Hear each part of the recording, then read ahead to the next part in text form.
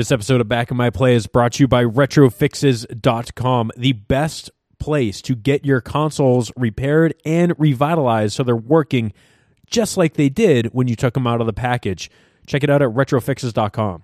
Hey everyone, before we get into this awesome episode, I need to talk about the Patreon support at patreon.com/backinmyplay.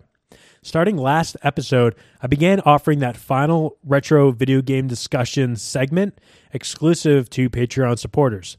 That's the segment that is separate from the main discussion of the episode. So, for example, we're going to talk about Gunstar Heroes today.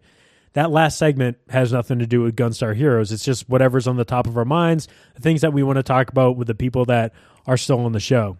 And I'm doing that because the support through Patreon is more important now than ever, because this show is part of the Fitcast Network. It's part of a business, and I'm producing them every single week, which is a lot of work. So I want to say thank you to the people that are supporting the show through Patreon, and that's how I'm going to do it. So I understand not everyone can support the show through Patreon. I totally understand that. But I hope, if you are capable of doing it, you can do it at just $1 per episode. So it's going to be $4 to $5 per month. That will get you access to the RSS feed. That will get you the extra segment built into the episodes. You don't need to download it separately. And you're going to help me produce this show every single week. That support, like I said, is more important now than ever. And that's how I want to say thank you. So I hope you understand. And I'm still going to have tons of great shows for you. Promise, I've already recorded a couple of them. And again, just that last segment is going to be a thank you to the Patreon supporters for helping me make this show every single week. Thank you so much, and let's get to the show.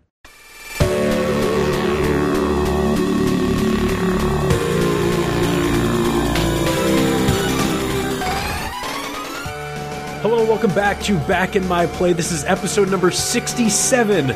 We are finally talking about Gunstar Heroes. My name is Kevin Larrabee, and I have two fantastic guests for this episode. Just two historians when it comes to not only video games, but this game in particular and Sega Genesis content as well. It's been a while since I've talked to this first person. You would know him from the Player One podcast, Generation 16, and he even switched sides. He's doing Super Nintendo videos now. What's going on, Greg? Well, I just wanted an excuse to play Super Nintendo games. I did the launch segment for the Super Famicom in a recent Generation 16 episode, and it's just like, man, I have a fairly decent Super Nintendo collection. Why aren't I playing them? And it's just sort of, I know, I'll just do videos, and that way I have an excuse to play them. Kind of the same reason I started Generation 16. Mm-hmm. Well, it's the internet, and it's the way of things today, where we all know that Super Nintendo and Nintendo stuff in general gets more hits anyway, so you get to balance it out. And that's kind of the same thing with this show. Although the last pretty much. Yeah, it's the last thing on my mind is download numbers, but it's kind of the way of the world. And you heard him on the last episode that we did, where we talked about a video game, not talking about Castlevania or Konami today. That's Kurt Kalata from HardcoreGaming101.net. Kurt, how you doing? Hello again. And we brought you on specifically because you kind of wrote much of the information that I was able to find on this game. So I thought, you know what? I'm just going to bug Kurt again. And I'm going to try to get him back on the show, because it's not going to be a great show without Kurt Kalata helping us talk about this game. So thank you so much for taking the time to come back on. Oh, thank you again. So as I mentioned before, we're going to be talking about Gunstar Heroes, and I picked up this great Mega Drive Volume 1 collection, a great CD set that features Gunstar Heroes, of course, being one of the best soundtracks on the Sega Genesis. Again, John Riccardi, Mark McDonald. If you need some more Sega Genesis music, here's a soundtrack that you should probably pick up, but I'm not going to buy this one for you, or I should say Greg and I aren't going to buy it for you. So we are going to take a break. You're going to get to listen to some more of this soundtrack, and then we're going to come back with the very fascinating history of this game. So stick around. Here's some music from Gunstar Heroes.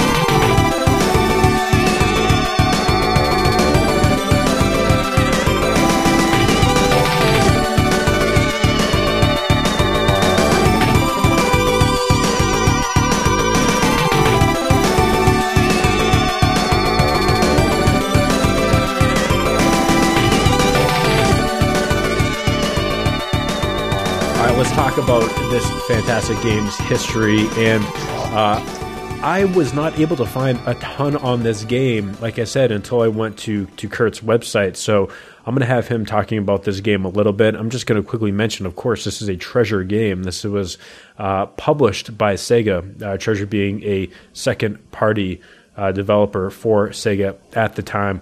The composer for the game was Norio Hanzawa, who also composed music for the Simpsons arcade game for Konami, Alien Soldier, and Bucky O'Hare was also a Konami Alien Soldier, obviously came later after those folks left Konami. The game released on September 10th, 1993 in Japan, and one day earlier in North America in 1993. I am still never very sure about how accurate those dates could have been, because the game release dates were still kind of a little iffy at that point. The Japanese stuff seems to be a little bit more accurate these days. I apologize, folks. Again, another game that I couldn't find cool commercials for. I did find a really great Japanese commercial that was about 15 seconds long, but the video quality is so terrible. And of course, it's in Japanese, so most of the target audience of this show is not going to be able to understand anything that's going on. Go on YouTube if you want to check it out. It's maybe worth taking a look real quick. So this was a cool anecdote, and then I'm going to actually have Kurt hit on a lot of this stuff because he literally wrote it. I just copy and pasted stuff from his piece. So this is a cool anecdote from the Wikipedia article, though. According to former Sega of America producer Mark Senior, Treasure's Gunstar Heroes was rejected by 12 of Sega's producers and associate producers, primarily because of its small sprites, before he decided to pick it up and get the game released.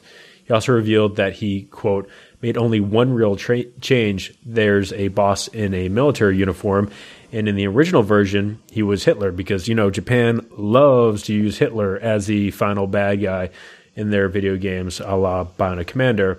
I asked them to remove the mustache or change the character, and from the most part, it is still a menacing-looking character, even without the Hitler mustache. So now that's the guy that looks like M. Bison, right?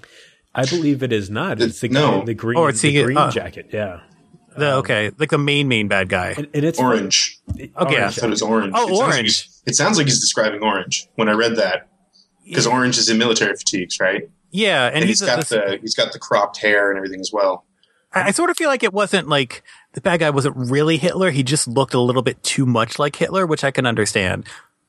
Yeah, put that. That's something that the ESRB checks out a lot. Well, I guess that wouldn't be a problem. That's not even a funny joke. Anyways, like I said, Kurt, you wrote a bunch of stuff on this, and I copy and pasted a bunch of stuff in there. But I guess one of the things that stood out to you, as you brought up in the article, there's a really fascinating history with this development team before they made this game and why they made it.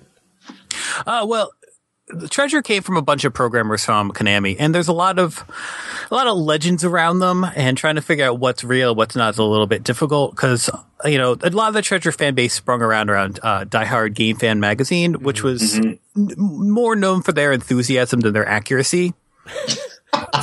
So Treasure was sort of established as a company that grew from the people that made Castlevania and Contra, which isn't entirely wrong, but it's not super accurate either. Like one of the founders of the company, who was, I think, even now the president today, he was like the programmer on Castlevania Adventure for the Game Boy.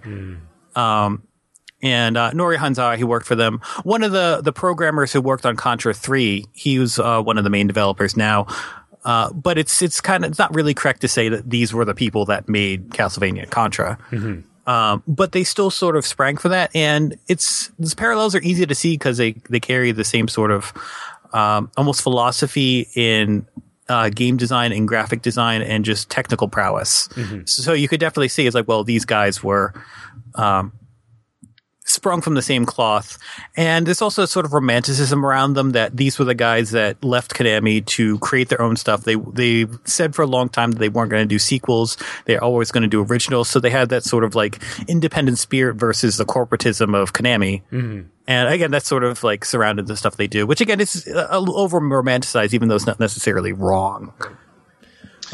Oh, sorry, Greg, go ahead. Yeah, actually, just to further that, because what you're saying is everything I remember being a sort of a Sega fanboy back in the 90s when Treasure came on the scene.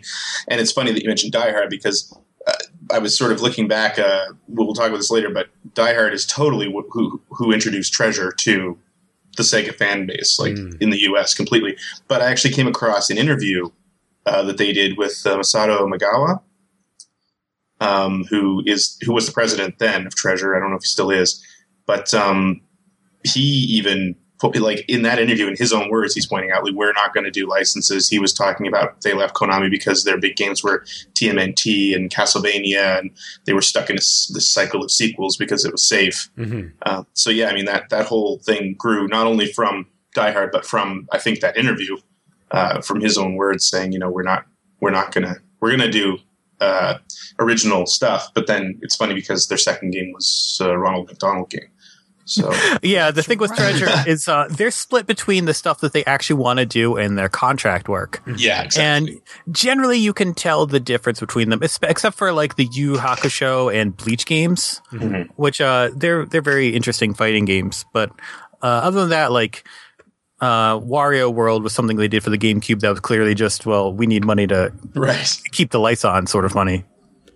So where's Treasure at today as a developer? Has it broken up, or are they making like mobile games? Did you guys, Kurt, you know?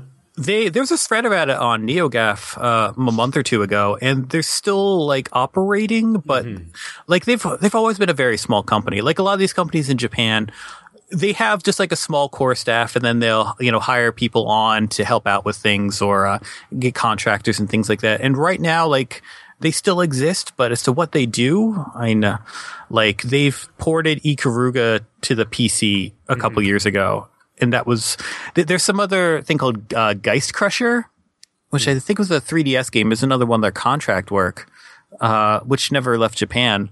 But outside of that, like Garden Heroes getting ported to the Xbox 360, Radiant Silvergun getting ported. There's always a rumor that there'd be a follow up to Ikaruga, but the guy who was in charge of that game, I think his name is Hiroshi Yuchi, he's with M2 now. So he's working on whatever thing with them. Fascinating. So as far as them, like, they don't not exist, but as to what they do for money, you know, who knows? Oh, geez. That's a sad state of, you know, some of our favorite old Japanese developers. They're kind of, you know, a lot of them working on either mobile games or doing, like you said, they're kind of just falling apart, or we're kind of getting lost in history. Yeah, I mean, maybe like the president's still paying rent from residuals for licensing Gunstar Heroes, and you know, that's pretty much it. I always wished that, you know, companies like Treasure would turn into more of a developer like WayForward, where they would continue to make these like retro inspired or retro looking games, because their teams are so small. Like they can still put together these games that would hopefully still sell on like the 3DS platform, your PlayStation Networks, Xbox Live, Steam, and all those platforms. But and even as a contractor, but you know, that's why they left in the first place. So maybe they don't want to make another Contra or make another you know, Castlevania if Konami wanted to do anything with their franchises. So that's my dream. I think it has something to do with them just being a Japanese company. Like WayForward is a little bit more in tune with the Western market, because especially when they're releasing their stuff on digital distribution platforms and on Steam and all that sort of stuff. Whereas Treasure was, you know, they're familiar with the console landscape. They're still dipping their toes into Steam and all that sort of stuff. So, you know, they might be able to tune themselves to do something, you know, like along the lines of Shovel Knight or Shantae, but they just haven't. It's a bummer. I mean, it seems like Japan is slowly coming along when it comes to the digital distribution stuff and getting things on Steam. So maybe it's just one of those things where they're a couple years behind, but hopefully they can catch up, because it's such untapped potential when it comes to selling stuff and making a bunch of extra money. Well, let's hope. But I wanted to also quickly mention that the game itself got a port to the Game Gear on March 24th, 1995, oddly enough, also done by M2. And this game, I actually got to look up some footage of the Game Gear version, and it's super impressive. Like it looks fantastic. It's a really great looking game. And Kurt, you also mentioned in the article itself that the game was ported in the Sega Ages Treasure Box, and you mentioned that the port was excellent, with many display options available if you're a stickler, including progressive scan mode, true low res, and a scan line mode. Only the sound suffers a bit due to the notoriously difficult to emulate Mega Drive sound chip.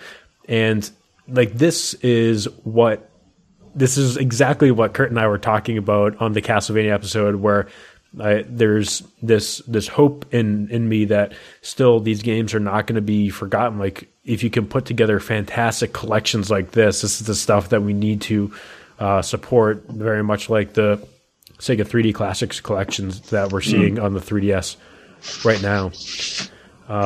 And again, you mentioned that there's also like concept art. You can also unlock the original design document, which has all kinds of trivia. Like that is just a absolute love letter to that game, which is fantastic to see. Kurt, have you played any of the Game Gear version of this? Yeah, I mean, back when I originally wrote the article, and again, it's one of those things that's super impressive just from a technical standpoint, because the Game Gear was not a powerful system. But what they were able to do with it was really cool. Greg, have you tried any of that? I have not tried the Game Gear version of it. I've seen some footage of it. You don't have $300 sitting around to pick up a copy on eBay? That seems to be what they're going for. Is that how much? No. Maybe I'll take a look to see how much that is. I don't think it's super expensive, really. But then again, who knows with prices lately? Maybe it was just like one of those things where people were asking for $300 but didn't get $300 kind of thing. Yeah. And was this one of the games that was rumored to have potentially gotten a Master System release in Brazil? Like that's the rumor I always heard that pop up, but no one's ever actually seen this game on a Master System cart, right?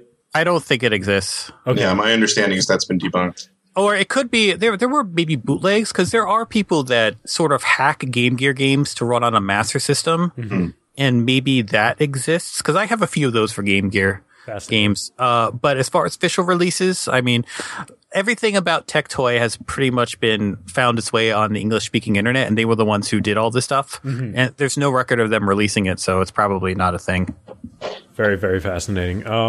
And in terms of reception for this game, it got Best Action Game of 1993 by EGM, and this game's always popping up in Retro Gamer magazine, which is a fantastic resource for people out there if you don't mind paying a little bit extra to get it shipped to the States, or if you're in Europe, even better, you get it for a lot cheaper. But it is often praised in the print edition of the magazine, and is also included among the top 10 Mega Drive games in its online version, describing it as, and quote, outrageously good platformer shooter that features dazzling graphics, a crazy relentless pace, and dozens of fantastic boss encounters featuring astonishing visuals and all manner of interesting play mechanics to ensure that every level remains as fresh as a proverbial daisy. Wow, those are some words.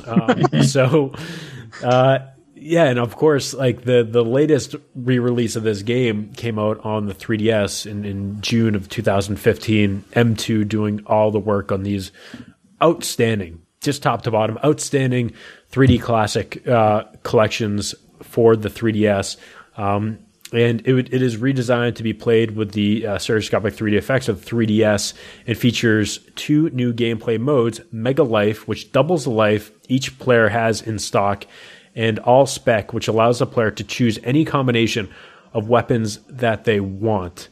I was thinking of potentially talking about this in a later segment, but again, I just want to reiterate, I think these 3D classics are just unbelievably well done on the 3DS from M2, and puts into, I don't know if this is the right terminology, stark contrast of just how lazy the Virtual Console seems when you see a game like this, and you see all the options given to you. When you buy this game for $6 or $7, I think it's $5.99 or $6.99. I don't even care if it's $8. You pay $8 for this game and you get all these features versus getting Super Mario World on your 3DS Virtual Console and having it just be a ROM dump with the one thing being a true pixel mode. That's just really shows the care and the value that you get out of these ports. And we're very lucky to be getting at least one of the physical releases that you have probably already heard Greg and I talk about on a previous episode.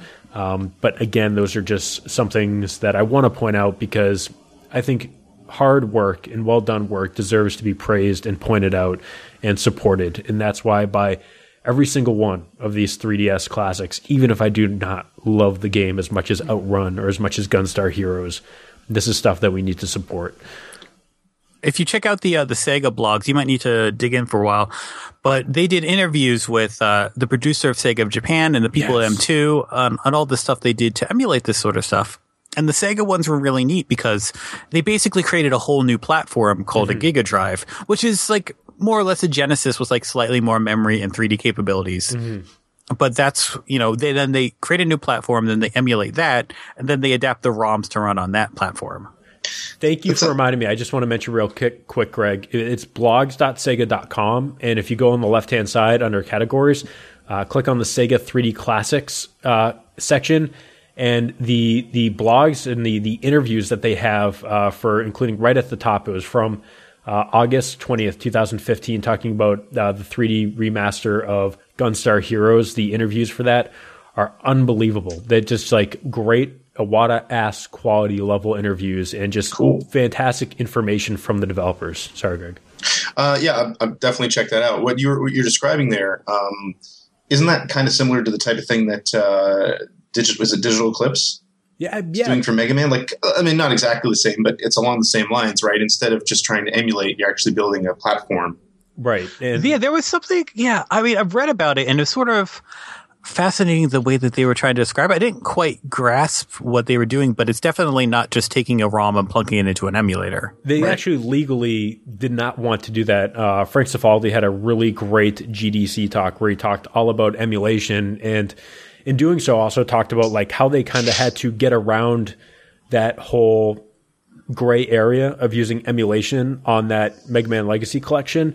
And specifically, like, I'm not a programmer, so this is the best way I can describe it, is they had to kind of create a shell where they could recompile the game within the shell. So it's not actually using emulation. They're actually kind of like reprogramming the game in this shell. So it's not necessarily running on an NES. It's running on something that can recompile it and make it look like an NES and allow them to do all the other crazy things like those like challenge modes and everything like that. And I think we talked a little bit on a previous episode about this, Kurt, but they definitely had like a rocky start with that first release. I don't know if it was like timing thing that they had to get things done in a certain time, but they really kind of cleaned things up with that update and with a 3DS retail version. So I have high hopes for what they could be doing in the future when it comes to these compilations, because if anyone is going to do stuff like that here on the West Coast, it's going to be Frank Cifaldi and Mike Micah, guys that are incredibly passionate about the history of these games and the preservation of them. It's funny because I was going through, not to prolong this segment any longer, but going through my Dreamcast collection the other day, and I came across the original Sega Smash Pack. Oh, geez. Oh, man. And, I mean, but it's interesting because we're sitting here talking about this and sort of, the level of quality that you're getting from like for the Mega Man Legacy collection and for these M2 versions of these classic Sega games. And you look back then, it's amazing how far we've come in like 15 years, because that literally was just dumping ROMs onto an emulator and hoping for the best. And I mean, the quality of that was just god awful. It was so bad. What was it specifically? I think it was like a Virtual Cop. Their Saturn. I guess it would. I know they used I believe. I don't even know how I remember this stuff. I think their Virtual Cop was actually a PC. I know. That's exactly what I was going to say. But no, I mean, even the Genesis emulation on that was awful. I think it even had that. If you've been emulating games for quite a while, you remember very early on when you plugged a Sonic ROM into an emulator, the title screen was all messed up. Sonic would appear. He was layered wrong. He would appear in front of the title. And I think the Smash Pack actually did that as well. And the music was just terrible. Like I think Shining Force was almost impossible to listen to. It was so bad. Like it was just 15 years we've made amazing progress. The thing with that was like they couldn't emulate all the channels correctly on the Genesis sound chip, so they replaced one of the FM with like a PSG, and so it just sounds really weird. Gross. Like I mean, I like listening to some of it just to hear the different sound of it, but most of it was was really obnoxious. It was terrible. I mean, the and yeah, you guys are getting our super long bonus segment on collections and like remakes and stuff like that. But it's a really important thing for us as retro gamers, because a lot of times that's a much better way for us to get access to this stuff. Even on the PlayStation 2, like with what Sega started doing with Sega Ages collection, and on the Sega Saturn as well, with the Capcom collections, like you can get some really great versions of these games that are really almost perfect, especially like the Street Fighter collections on Sega Saturn are really great. So it makes it much more economically feasible for you to pick this stuff up and run it on a Sega Saturn, which can be easily made region free. So don't forget to look around, see what your options are. And these compilations also generally have a bunch of extra bonuses that the original did not have. So it's fun to be able to have access to that stuff. I also wanted to mention this soundtrack was part of a Mega Drive 25th anniversary album, Volume 1. Volume 2 has still not come out yet. This came out, I ordered it on May 4th, 2015. It looks like it came out in April 2015, and it's a 4-disc set that not only includes this game, it includes the soundtracks for Mega Q, which is a trivia game, I believe, eSWAT, and also Phantasy Star 2. So you get like 4 badass soundtracks on 4 discs, and right now, it's no longer available on Amazon Japan. It looks like they're out of stock. But if you do want to pick that soundtrack up for Gunstar Heroes, there are some relatively recent ways to do that. So go check it out. You're probably hearing a bunch of music, so it's going to make you want to pick it up. So anything else that you wanted to hit on, Kurt, before we go into the next segment? I think we could get on. Greg, what do you got? Do you have any kind of like incredible facts? Like, did you want to mention that GamePro gave this a perfect 5 out of 5? EGM gave it a 36 out of 40, but still somehow got the best action game of 1993. Or that Sega Force, give it a 94% from Sega Force. I don't know, man. I think you covered everything I wanted to talk about. Okay. I was just going to rattle off a bunch of scores. Yeah, I mean, that's basically what I thought you were going to do. So lots of great information, again, on Kurt's site at hardcoregaming101.net/Gunstar Heroes. Go there and you can get a bunch of great information on the game. I will put the link in the show notes as well. So stick around. We're going to be right back. We're going to go to 1993, and we're going to listen to check out some more about this game.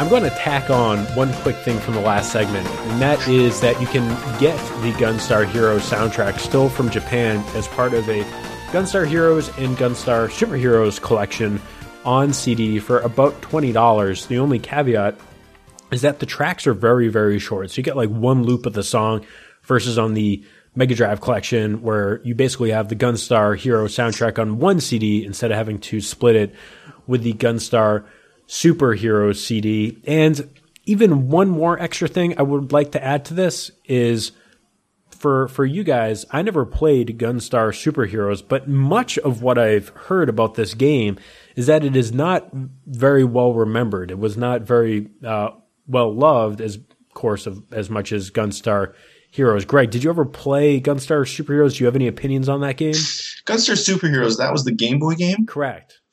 You know what? I played it, I think, once. I don't have any major memory of that game outside of the fact that in the ensuing years, people have found a bunch of sprites in the ROM. Oh, no way. Yeah, where basically there were a ton of Sega classic Sega character themed bosses that were apparently going to be part of that. Like Wow. A boss based on the character from eSWAT, a bunch of Altered Beast references, and there's a bunch of music apparently in that cartridge that's all sort of remixed. That's classic so cool. Sega music.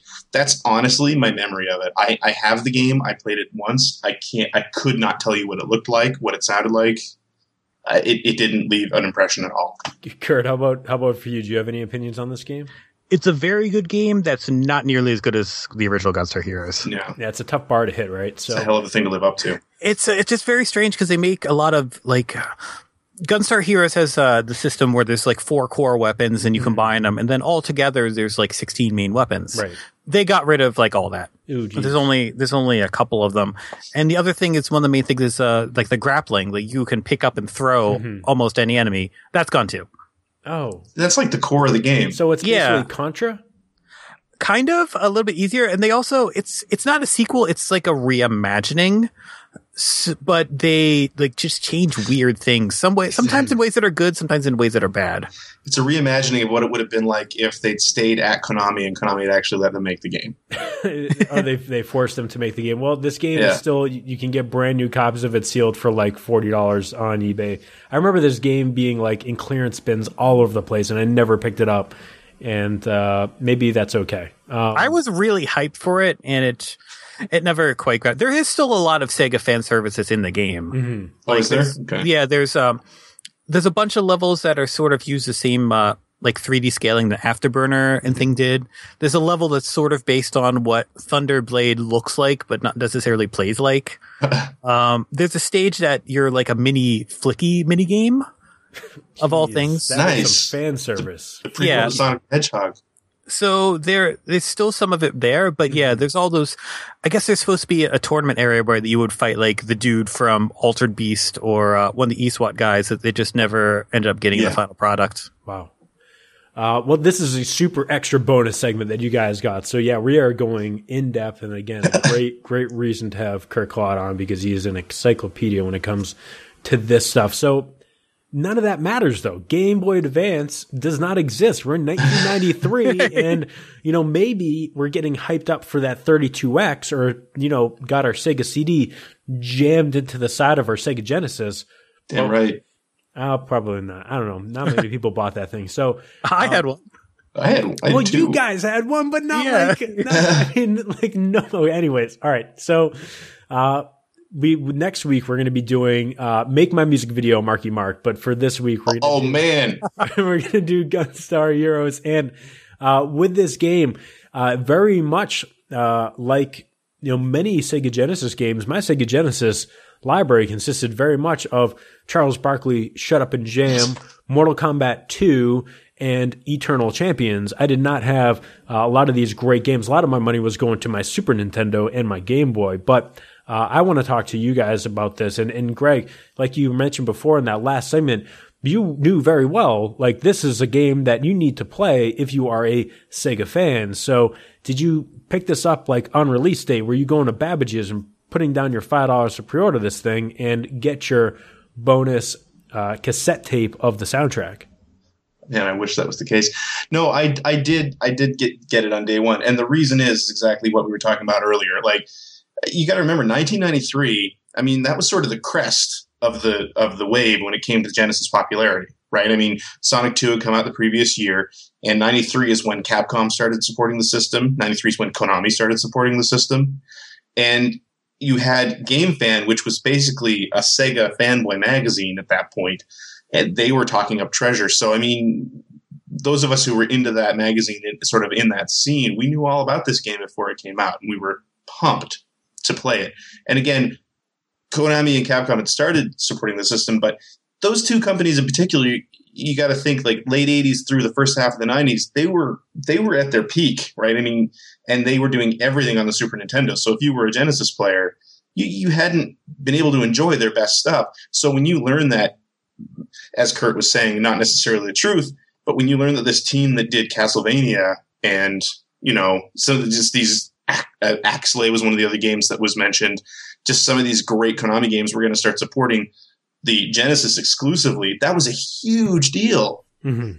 we're definitely going to be playing it. And yeah, picked it up day one, of course. Was that weird to you at all, Greg, that like, or maybe it was just kind of like badass that there were these guys that just said like, yeah, we're leaving Konami and we're going to go do our own thing and we're going to make stuff specifically for the Sega Genesis. You're almost kind of like, you end up like rooting for them. You can't help but be like a little bit of a fanboy for this, of course. This company. I mean, you got to think about it. Even today, you talk about how Nintendo stuff on YouTube does so much better than anything that has to do with anything else, but especially Sega. Right. And there was sort of this inferiority complex happening, but also this sort of euphoria because, again, you're right at the height of the Genesis popularity in the U.S. And going back to that interview that I was talking about that was in Game Fan, just want to read you an answer here. So the question was, Konami was a big third party for Nintendo, so why are you now making games for Sega? This was posed to the president of Treasure. And he said, quote, I've always been fascinated with hardware. People are constantly comparing the Mega Drive to Super Nintendo, saying that Super Nintendo has more colors, etc. But the Mega Drive has a 68,000 processor, which is very easy for programmers to work with. And he goes on and on talking about how he'd spent years making a game for the Super Nintendo, and people think it's better. But actually, if you tried to put this game on the Super Nintendo, there'd be no way it would even be playable because the Sega hardware was so much better. And that was just candy. That's fuel, right? Man. That's fuel for the exactly. fire. Yeah. This guy gets us. He's on our side. I'm going to buy his game. That's okay. That makes total sense. It's like if like a group from Atlas split off and they said, we're only going to make games specific. If you guys can't tell, I'm still sick from the last episode, but we're going to make games specifically for the PlayStation Vita. I'd be like, what do you mean? Just here, I'm throwing money at my monitor. Yeah, why is it not going into your bank accounts right this second? So I totally understand where you're coming from. Kurt, how about you? Were you definitely like hyped up for this game? Did you know that this is a game that you need to pick up on day one? See, I come from a completely different, angle on that because the only magazines at the time I had read regularly was Video Games and Computer Entertainment, who did not. I don't think they reviewed it. There was never any ads for it. And like EGM, like I was hyped as hell when they announced the Sega was supporting it. Like I had an issue, I think, at Teenage Mutant Ninja Turtles Hyperstone Heist on it. Yep. But I only sporadically saw it. Picked up when I went to the mall because I was, I didn't spend $5 a month because I was just a kid. And Game Fan was actually really rare. Like I almost never barely saw it. So, I only found Gunstar Heroes because I went to the video store. I had a friend over. We wanted a 2-player game. I had no idea what this title was. I thought it looked kind of crappy because it has bad cover art.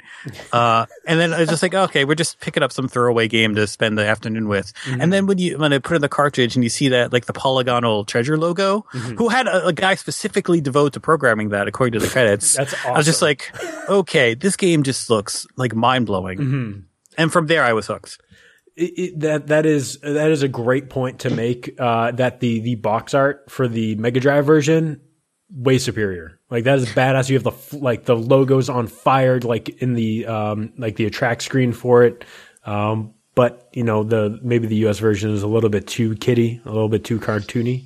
There's that Sega box art book that those guys in Britain did. Oh yeah, a year or two ago. They had did an alternate version of the Gunstar Heroes cover that looks completely different. I'd never seen it online. Maybe I'll just have to take a quick photo of what it looks like. I can't remember if it was better or worse, but it's definitely right behind me. I gotta pop that open. That's one of those books that I need to open up and go through. Spend an afternoon going through that stuff.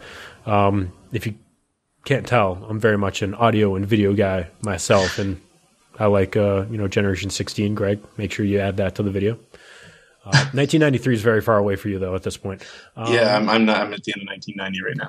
So this is, just talking about. We never really talked much about the Genesis and the Mega Drive hardware, but like that 68,000, that Motorola 68,000 chip is like very iconic in not only video games but in computers, like being used in not only the Sega Genesis, but notably like the original Macintosh. It was used in that. The Atari ST, the Commodore Amiga, and obviously different clocks for a bunch of these consoles and these systems, but very versatile CPU and incredibly popular to program for. So that's maybe why it was a very attractive console for developers. It was everywhere in the arcades. Like the reason that it had the 68,000 has a Mega Drive is because it was basically a cut down Space Harrier. Very fast. Yeah, I mean that's how they made the system. That's right. It was based off the original like Model 1 Sega arcade hardware, right? Or Model No, Model 1 is the 3D stuff. Okay. That's what you're before that. in. Yeah. I always get that confused. It's like the Sega System 16. That's okay. Like that era. Okay. I'm curious too, and I'm not sure if I'm right about this, but what you're saying, I think, is a really good point. It's something that I've sort of been trying to explore on Generation 16, and from talking to a lot of people who, like if you talk about the British video game industry, a lot of those people started off as bedroom coders. Yeah, on the Amiga, right? On the Amiga and on the Speccy and on the Commodore 64. And so, again, the architecture there is very similar to, like you said, to the Mega Drive. So it made sense that a lot of their skills actually transferred over to creating games on the Mega Drive. I want to say that something that doesn't get talked about a whole lot, although there's some great books about it, and one of them is, and I'm going to screw up his name so badly, but I'm not even going to say his name. It's The Untold History of Japanese Game Developers. Oh, yeah. John Sketchupeniak. Thank you for saying his name. I knew you'd know it, Kurt.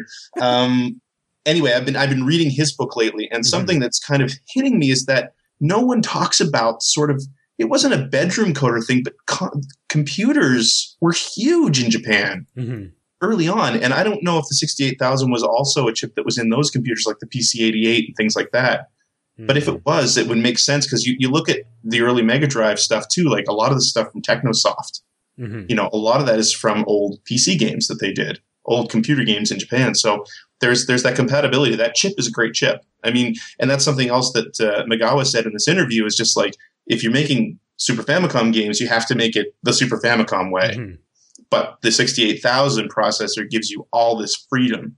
And the architecture that they had in the Mega Drive gave you all this freedom to do all this cool stuff, which is why you see something like Gunstar Heroes in 93. I mean, they were doing stuff in that game that you'd never seen before.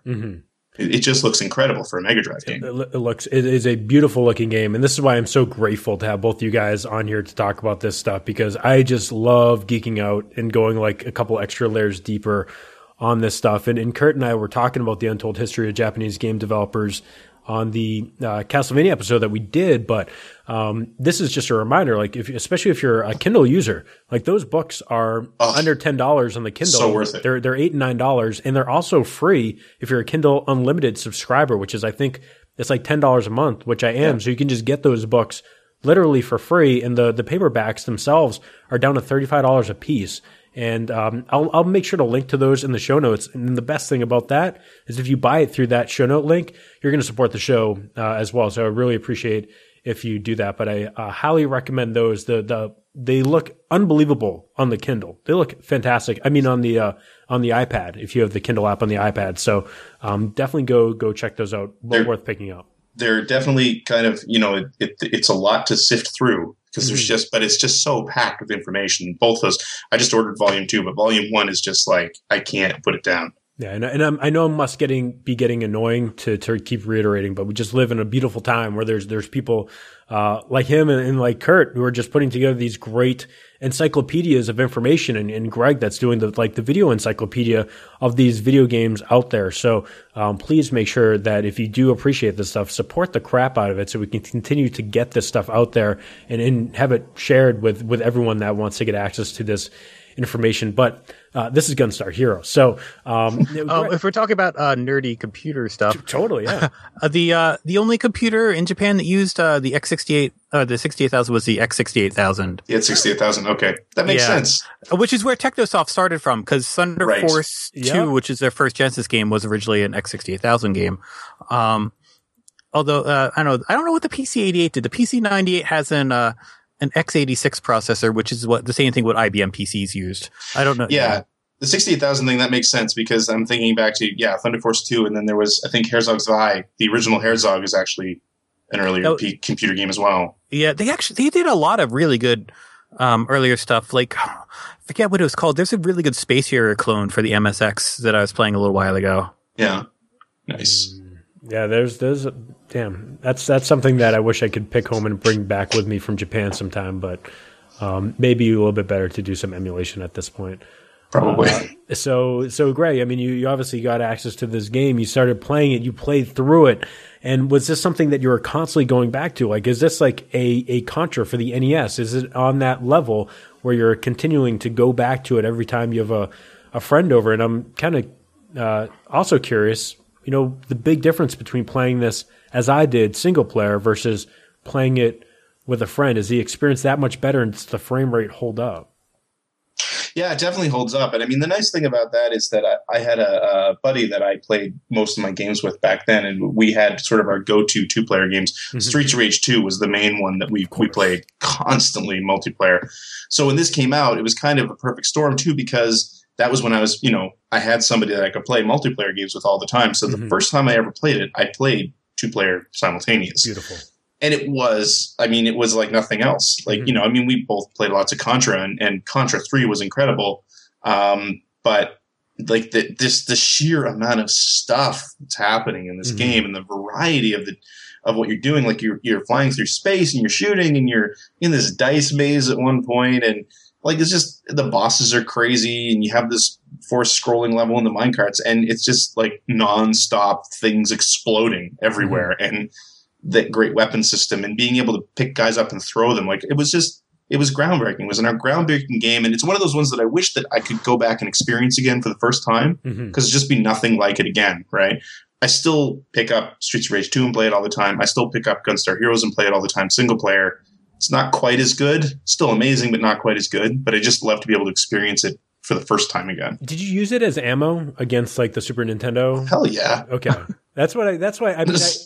When I'm getting ahead of myself a little bit, but this is definitely one of those things that I look at and I say, wow, this would be like number one in the chamber. When I was going up against SNES versus Sega Genesis, this would have been one of the first bullets to be fired, being like, this is what the Sega Genesis is capable of doing, like along with Sonic and Streets of Rage 2 and all that stuff. Yeah, it got added to that list, right? Because I was in, I think, junior high and high school at the time, and you had friends who had Super Nintendos, and that's how I played Super Nintendo a lot of the time. And you go over to their house, and there'd be like specific games that were amazing that you want to play.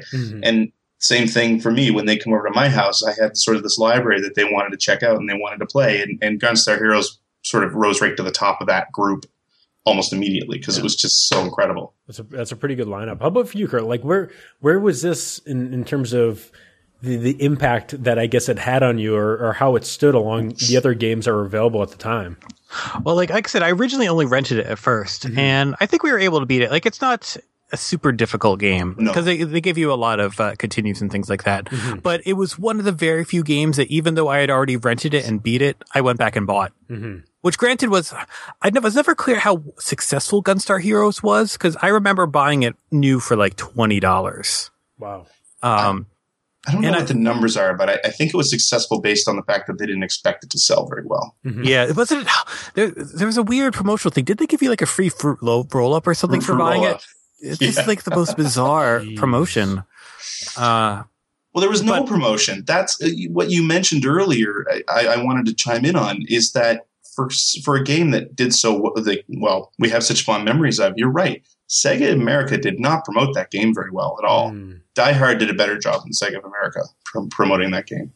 It's a shame. That's a shame, because it's, well, you kind of look at the history and how it was. Seems like it was turned down by Sega a bunch. Like they may have just not have had their heart. They their really heads screwed on straight. Like, I have no idea how anybody can look at that game as such a technical tour de force and say Americans would not be interested in the game. That's crazy. Well, I guess I look at it, if I'm in 1993, I'm looking at the big games of the time. I'm looking at like Mortal Kombat. I'm looking at things with really big sprites going towards realistic graphics. Vector Man. Like, I'm looking at games that maybe just look more like Neo Geo games and a little bit less like really great looking games with smaller sprites and stuff like that. But that I'm just going into my whatever it would have been 9-year-old self. Would I have liked the look of this game? And maybe I would be looking more like Star Fox and being like, that's the game I want to play. I want to play something that's like Star Fox and less like just a better looking Contra game. Yeah. At the time, they didn't. This was before Contra Hardcore came out, right? I think it was the year before. Mm-hmm. So the fact that, they should definitely have wanted a Contra game, because that's what this basically was. Yeah. Especially, 2-player games were really big thanks to, Streets of Rage 2. Mm-hmm. So that should be something that should have fit into their slot. But I guess they're just like, too cartoony. And except for that one guy who. Well, there was that I forget the name of the producer that you're talking about. What was the producer's name? Mark? Anyway. I'm looking right at the top of the outline right now, and his name is Mark Senor. Okay, so yeah, I couldn't go to the outline because I don't want you yelling at me for clicking my mouse. But one of the things that he mentioned, you talked about sprite size, and one of the things that he actually mentioned when he was talking about this game, I think it was maybe in a Sega 16 article, or maybe it was the Hardcore Gamer article, I don't know, was the latest edition of World Series Baseball, where they had actually just shipped World Series Baseball, and it featured a batter that was the size of the screen, which was amazing at the time. So the sprite size thing, I mean, I don't understand why they wouldn't have wanted this game right off the bat either, but I could see being a little short-sighted about it. Like I said, you're in 93. There's a sort of a euphoria there for, Sonic 2 is like the best-selling game ever for Sega, and you're still riding that wave. Yes, Hardcore hasn't come out yet, but I mean, you're right at the point where Capcom's jumping on, Konami's jumping on, all of these sort of Nintendo stalwarts are starting to line up and say, we're going to support your system as well. Mm-hmm. And yeah, Mortal Kombat's super huge, Street Fighter super huge, one-on-one fighting games, like there's still multiplayer, but that's the type of multiplayer you're looking at now. Mm-hmm. So I could see, looking at that and saying, yeah, a little too Japanese, maybe, I don't know. Mm-hmm. And being completely wrong, but I could see overlooking it for something that looked a little more sexy. Unfortunate, but just real it's the China Warrior syndrome, right? I mean, China Warrior came out. Everyone needed to have big sprites. This is a joke. Okay. Oh yeah, you know what's funny? If you look at Alien Soldier, because Alien Soldier was the follow-up to Guns. Well, it wasn't the direct follow-up. Dynamite Headdy came out the year afterward, but Alien Soldier was passed over by the American branch. That game has huge sprites. And it never came out in the US, right? No, it didn't. No, but at the same time, I could kind of understand why they didn't want to bring that game out, because it's not nearly as intuitive as Gunstar Heroes. No. It's definitely like a hardcore gamer's game, sort of like when I first played it, I got hyped up and I did not like it at all. There's a very specific way you need to play and enjoy that game. So I could sort of see them passing on that one, even though that is also like a technical tour de force. But McDonald's Treasure Land Adventure, ship it. Get it out. McDonald's is huge. People love McDonald's in America. It was actually a pretty good game. It is a pretty good game. But it was the other one's pretty good too. It's because Virgin had one also. That it came out of the European side. Yeah. The game itself, and you guys, I can't believe you dropped the ball on this because I have Wikipedia open in front of me. Game came out and was available on the Sega Channel in 1995. So for all 15 people with the Sega Channel, you could pick that game up, and then later it came out on the Virtual Console. So you were able to play it on the Wii Virtual Console at a later date. But that's a very fascinating game. When I take a look at like the reception of the scores, lots of 8 out of 10s from the US side. Famitsu, known for giving just ridiculously high scores because they just get paid for them, 24 out of 40. For what game? For Alien Soldier. Wow. Oh no, back then Famitsu was harsh as hell. Yeah, Famitsu was hardcore back then. They were like Nintendo Power. They were harsh on games. Like games that look as like Legends now were like, 7 out of 10, whatever. Mm-hmm. Nowadays it's just like Nintendogs, 10 out of 10, straight down. God, Famitsu, yeah, please. I shook my head when I looked at that on the shelves in the 7-Eleven last week. So let's, and this is cool. This is like kind of been like a treasure episode, which I actually love. You guys are getting a bunch of extra bonus discussion and content on there. And usually it's laser focused, but I like the direction the show is going in. So, at that point, Greg, you're getting to see the, very first game from Treasure. Does that mean that they're immediately shooting up to the top of your list of like making sure I need to see the next thing that they have coming out? Did you become a Treasure fan at that point, or was it just like they made a really good Sega Genesis game and, maybe I'll just kind of keep an eye out in case they make another one? Absolutely. I mean, I skipped Ronald McDonald I just didn't care about that. A buddy of mine was really into it. And I mean, from what I watched him playing, it was good, but it wasn't for me. But Gunstar Heroes made me take notice. Then Dynamite Headdy came out. And it's like, okay, you know what? Anything they do, I will be there day one. Like, I am sold now. They would really have to screw up for me to not pay attention to them anymore. And that lasted for quite a while, like probably 10 years. Before I think it was that whatever that game was that was on the cover of Game Go, where you snap girls' boots. Stretch Panic. Stretch Panic. That was the one that said, you know what? I don't really care that much about Treasure anymore. But up until that point, anything they touched, I was like, yeah, I gotta play it. Gotta play it day one. I was the same way. Like, I was hyped up for Dynamite Headdy. I was a little disappointed in the end, even though I still liked it. But yeah, like at the time, like when the 32-bit Airhit came, like I hated the Nintendo 64 because I want 2D games. They were all taking the 3D direction that I hated. But eventually I had to get a Nintendo 64 because a Castlevania was coming out for it. Oh, geez. But like one of the only other games I cared about was Mischief Makers because it was made by Treasure, which was one of the first games I picked up. And Mischief Makers is really good too. I love Mischief Makers. That's probably going to be a game we're going to have to talk about at some point. But then, for all their other Sims, like I skipped Rakugaki Showtime because that was a really obscure import at the time. Radiant Silvergun was hyped up as hell back then. I picked up that. Ikaruga was so psyched when they were porting it to the Dreamcast and imported it the first day. And again, they had some flubs around the 3D area because Stretch Panic was another thing that I was hyped for. And then it got really bad reviews. And then from there, I mean, what else was there?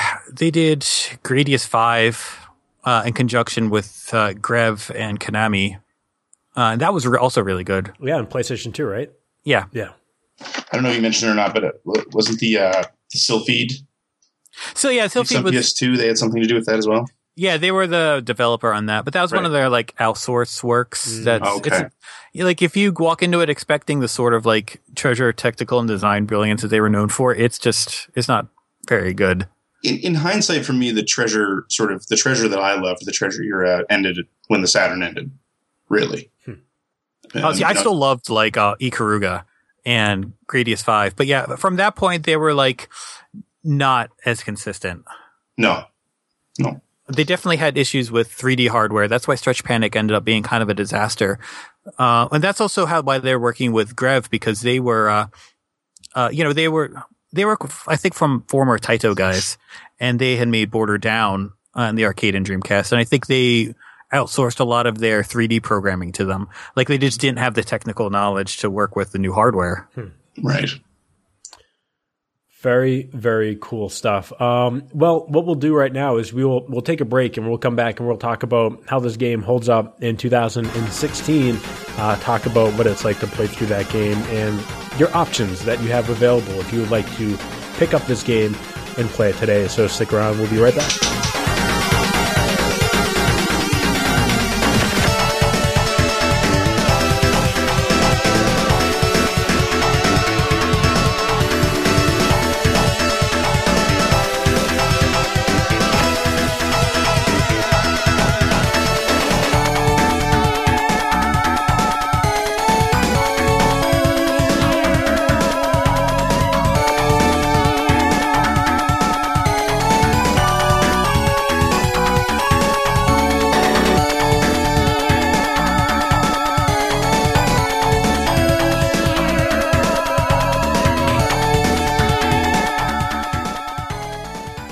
I am so excited that this episode of Back in My Play is brought to you by RetroFixes.com. You probably remember that name from when Wesley Allman was on the show a couple months ago talking about the console restoration and revitalization work that he does for our old retro video game consoles. That includes things like services that bring them in to the current era, like RGB out mods and HDMI mods, and things like cap replacement kits for your Sega Game Gear. If you have bad sound, you got to get those caps replaced, and you're going to bring that Game Gear back to life. There's so many great services that he offers, and he's done such great work that his work is even featured at Nintendo of America. I've used him in the past. He's been incredibly fantastic, great service, and some of the best work that I've seen done to revitalize these old video game consoles. I know if you go to retrofixes.com and use the services there, you're going to be incredibly impressed, and you're going to be so happy, because when you bring new life to these old consoles, it's like getting a new console all over again, especially if you're hooking up to a current day television. It's super important. So go check it out, retrofixes.com, and see the services that he has on there. And again, I promise you're going to be incredibly happy with the service and the quality that you get. Go check him out. Put some new life into your consoles.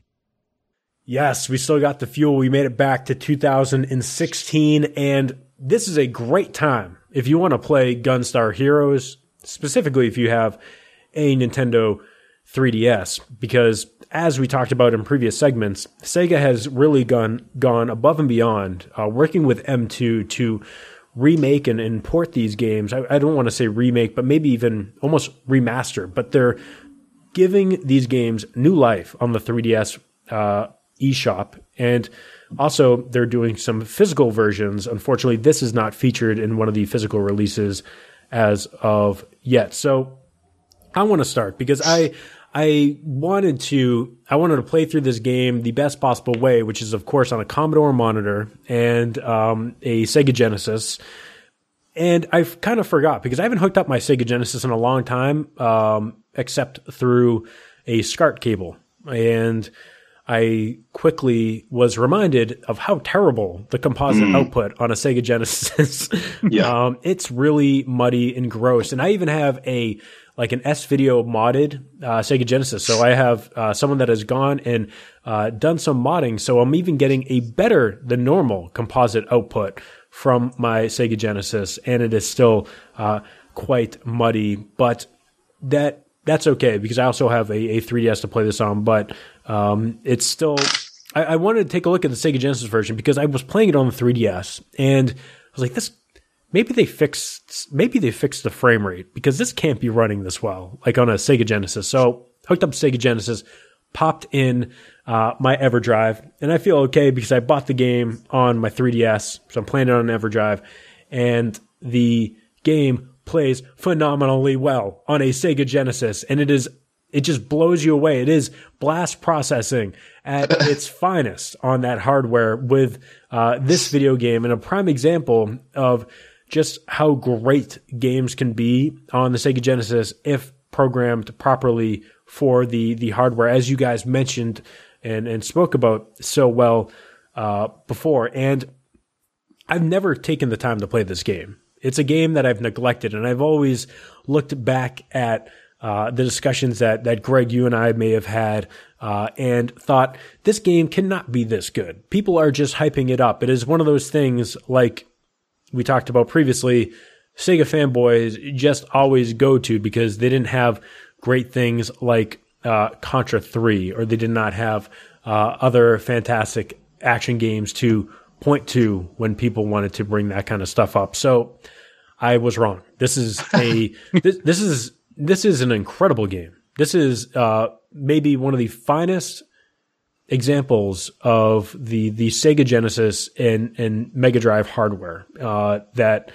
is even just better on the 3DS, because let me just say one more thing, and I'm going to throw it around so I'm not talking the whole time. The 3DS version not only has those extra modes available, but you're also able to do the save states, and you have the incredible 3D effect on that game. The 3D effect for Gunstar Heroes is kind of mesmerizing, and I was going back and forth between having it on and off, but especially towards the second to last stage when you're, and this is kind of like a spoiler, man, this game goes into a vertical shooter. It is a vertical space shooter that you're playing towards the end, and it's a good one. Like, it plays really well. You're like, wow, these guys must have, they must have really wanted to make a vertical shooter as well. So let's just take everything, that we have.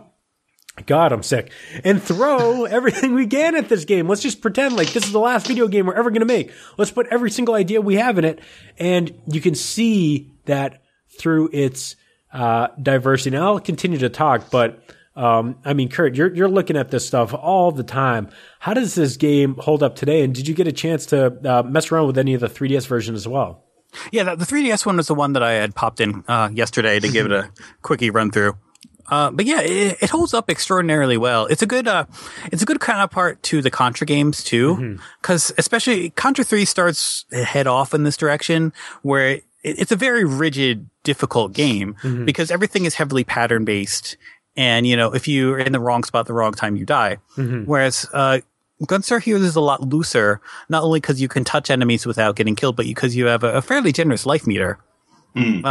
So it has like more of a playground feel to it. Like it's not as demanding, so it's a little bit more like I want to just kind of mess around and watch things blow up for a half hour, 45 minutes. And the fact that there's always so much creative stuff in there, especially the level with the Dice Palace, and like there's all these different. How many, 20 different bosses or something in there? It's ridiculous. And you don't even necessarily fight all of them. No, and you can miss a lot. Yeah, you can miss a lot. And the bosses have different patterns and forms on the higher difficulty level. So there's a lot in there. And you get welcomed to this very Mega Man like select screen where you have options of four different main stages, and they're very diverse. Like you're basically doing stuff, and this may be this might be the very first cart level, like your mine cart level where you're getting to jump into a cart and you can basically jump between the bottom and the top of the screen, and they throw tons of different stuff at you that make you want to utilize that ability, and you kind of have to make sure that you're getting out of the way of stuff. You mentioned multiple boss forms. In that stage particular, there's 6 forms of the boss. Like the 7. Seven force, yeah. Yep, 7 force. 7 forms of the boss, and you're constantly this is the first time that I ever played through this game, and I'm just like, oh my god, please be the last form, please be the last form, and I barely am able to make it out. I had to go back to and restart that again, but it was just constantly surprising me in what it was throwing at me and what was going on in the game. And it's just incredibly beautiful. Greg, which version did you play? I threw in my Genesis version, playing through RGB, and played through actually the 3DS version this morning as well. And yeah, it's interesting to hear your take on it, because I knew back in the day that it ran this well in the Genesis, but I was really taken by the fact that, I'd forgotten exactly how much is going on the screen all the time. And when even you can stuff in the background, there's people, there's enemies in the side scrolling ship level. There's enemies inside the ship that are arguing with each other and pointing out at the window and stuff like that. Oh my God, they're doing all this stuff in the background. It's just, I almost wouldn't even see it unless I just happened to see it. Or they're falling asleep. Or they're falling asleep. That's the thing. When you consider that this is, a game from 1993, a cartridge game, it's an 8 meg cartridge. You're talking about tiled graphics where they had to cut corners in order to fit things into the game. And you consider the sheer variety of what you're seeing. Not only are the levels completely different, the backgrounds aren't usually reused, but even things like in that minecart stage when you're chasing that train and you get to the point where the train is almost completely done and you've got what's his name? Smash Daisaku or something like that.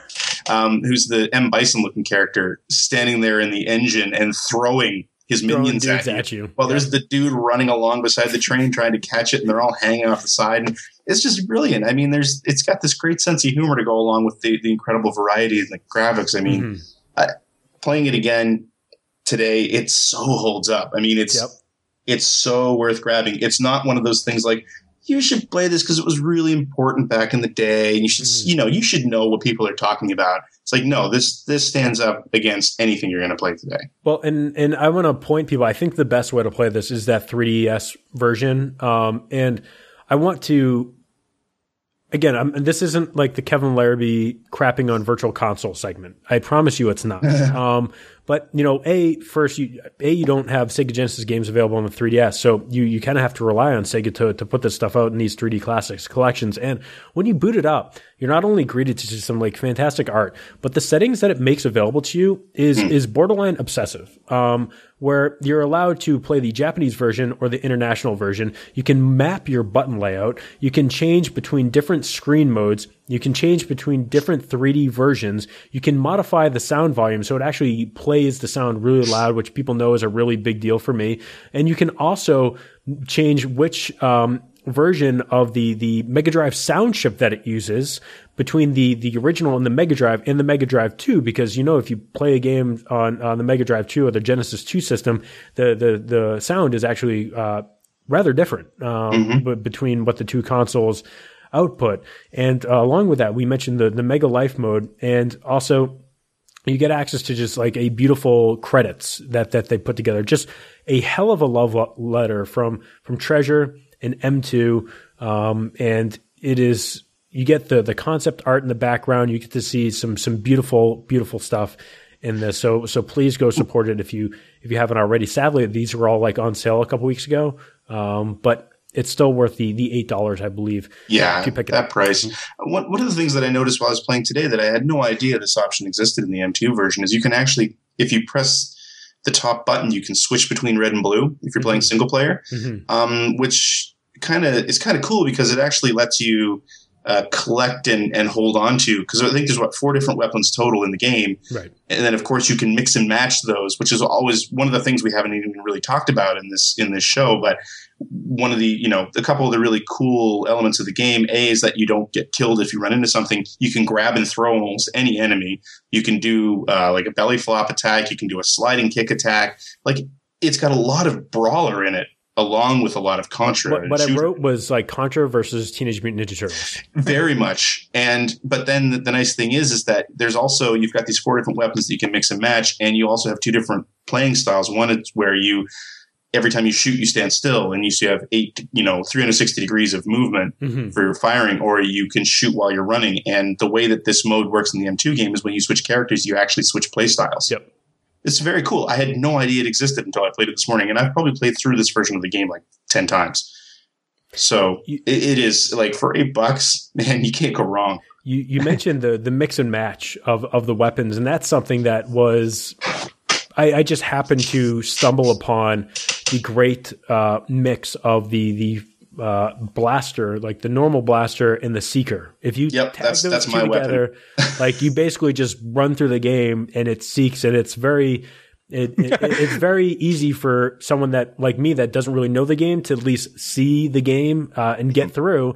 And it adds replayability because, like, I don't know if I'll be the person that does this, but you can go back and then you can just do a different mix and match, and it adds more challenge when you go back and play it again. That's a super cool mechanic that they have in there that you don't see in Contra. You don't see in other games. It makes this one very unique. It also lets you personalize the experience, which is something that I keep comparing this to Streets of Rage 2. But like when I played Streets of Rage 2 back in the day, anybody who's played it knows that the 4 different characters all play really differently.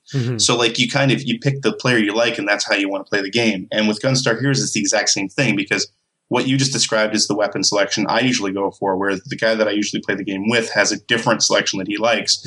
So it's like you get to play the game how you want, as opposed to how it's, the way it's going to force you to play. It's a really nice touch. Kurt, what's your favorite stage from this game? Do you have one in particular that like you always go to first, or like if you only had 5 minutes to play through something, you'd go to that one? I always play the first level again, just because it has the best music. It's just a gorgeous looking level. Everything explodes really nicely, and it's very well paced. The explosions, just like everything sounds, and it has that awesome like Sega Genesis explosion sound that just sounds. It just sounds like a Sega Genesis. Is the best way that I can put it. Excuse me. A bunch of other things that I wrote down in terms of like incredible attention to detail. You guys mentioned like stuff going on in the backgrounds, the characters themselves. And this is at the same time while they're throwing like 15, 12 enemies on the screen at once that you're blowing up. Like there's so much going on. And this is like, hey, I'm Kevin Larrabee. I like Fast and Furious. I like Crank 1 and 2. I like dumb action movies.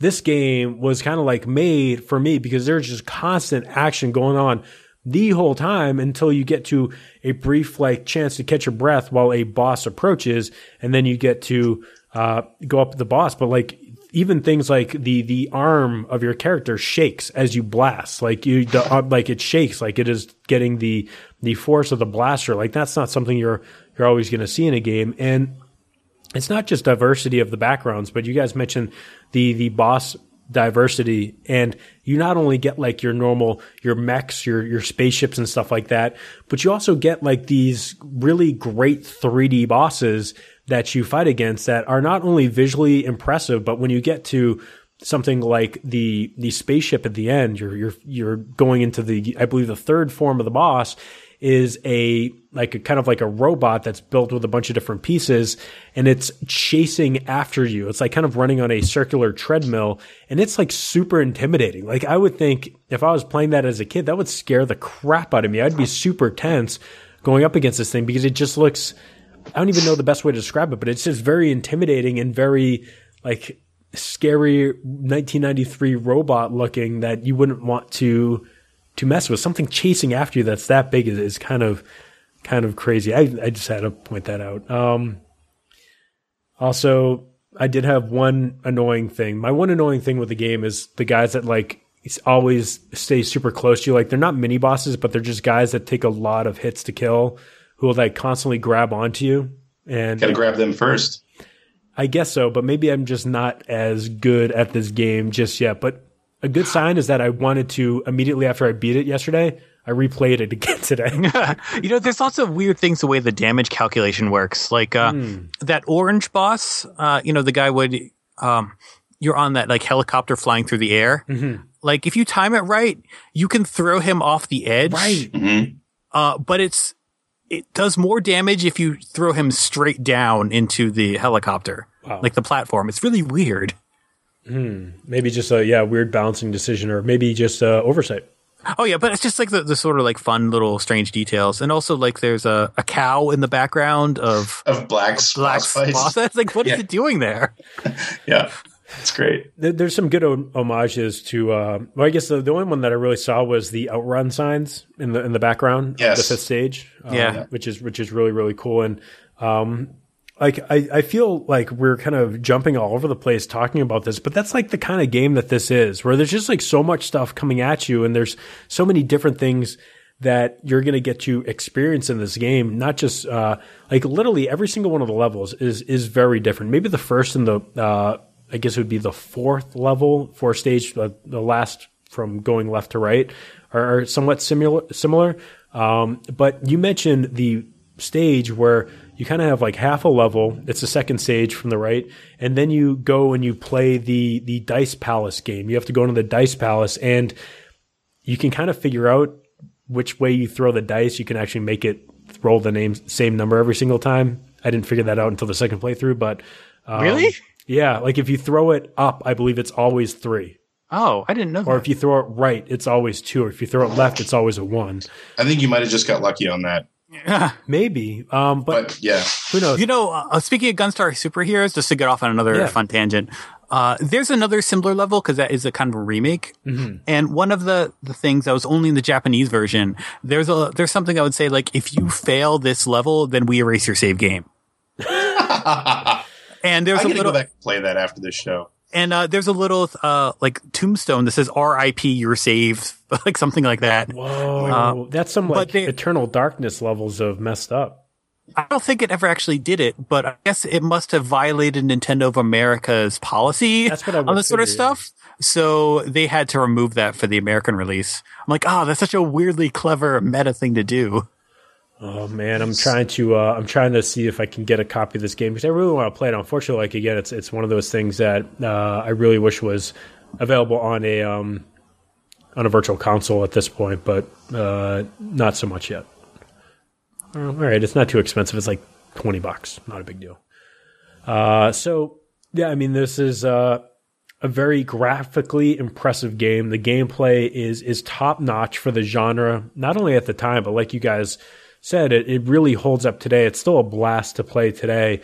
And I just, I am so surprised, and I almost like feel like I've been hoarding this, like, food over winter, just for the right time to to play this, and I'm so happy that we got to play through it for this episode. And it's one of the very few side-scrolling action games, a la Contra, that I can play, specifically like you mentioned, because it's not one-hit kill. Like you can screw up a bunch of times and still go through, where I will never play through Contra Hardcore. I'll never play through Alien Wars. Like I'll never play through those games because they're just way too difficult for me, and I just don't have the patience today, where this game almost feels like it was made for 2016. You know what I mean? In terms of the play styles that people have today and the patience that we have for games of this nature.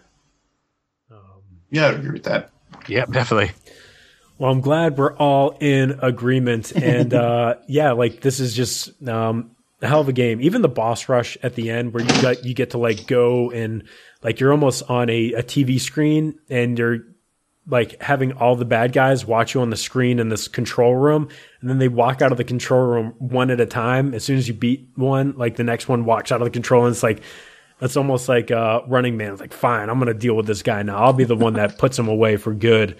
And it's actually a really good. That's a really good. I was trying to think. All I could think of was like an homage to like the Shredder fight in Ninja Turtles. Right.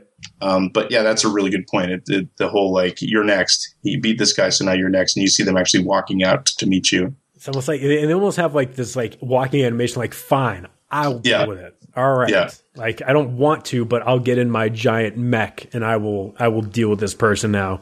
So yeah, God, great game. And please, for the love of God, if you have a 3DS, go pick this up, and don't be afraid to also ask Sega for a physical release. I really hope these games are too important to be lost to the eShop. You know what I mean? So I really hope that at some point, even if it's just in Japan, make a physical release of this stuff so we can make sure we can preserve these versions. As I mentioned before, they oddly are doing the Sega 3D Classic Collection Volume 2 is coming out in the US, while only, or excuse me, I should say 1 and 2 came out in Japan. Only 2 is coming out here in the US physically. But maybe if this sells well enough, they'll bring 1 out, because it can't be too much work to throw that stuff on a cart as well. Please support all that stuff that Sega is doing. It is some incredible work that they are doing. Any final words, Kurt, on this game that you want to include in this discussion?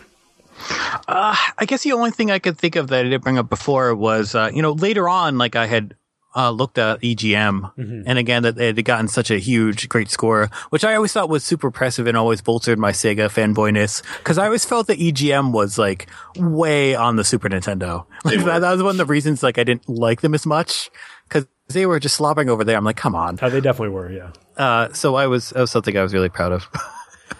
The Game Boy Advance had some really weird like Sega support. Like it had some incredible franchises come out on it, including like you mentioned Gunstar Heroes, but also it was Advanced Guardian Heroes came out. That was a weird ass game, right?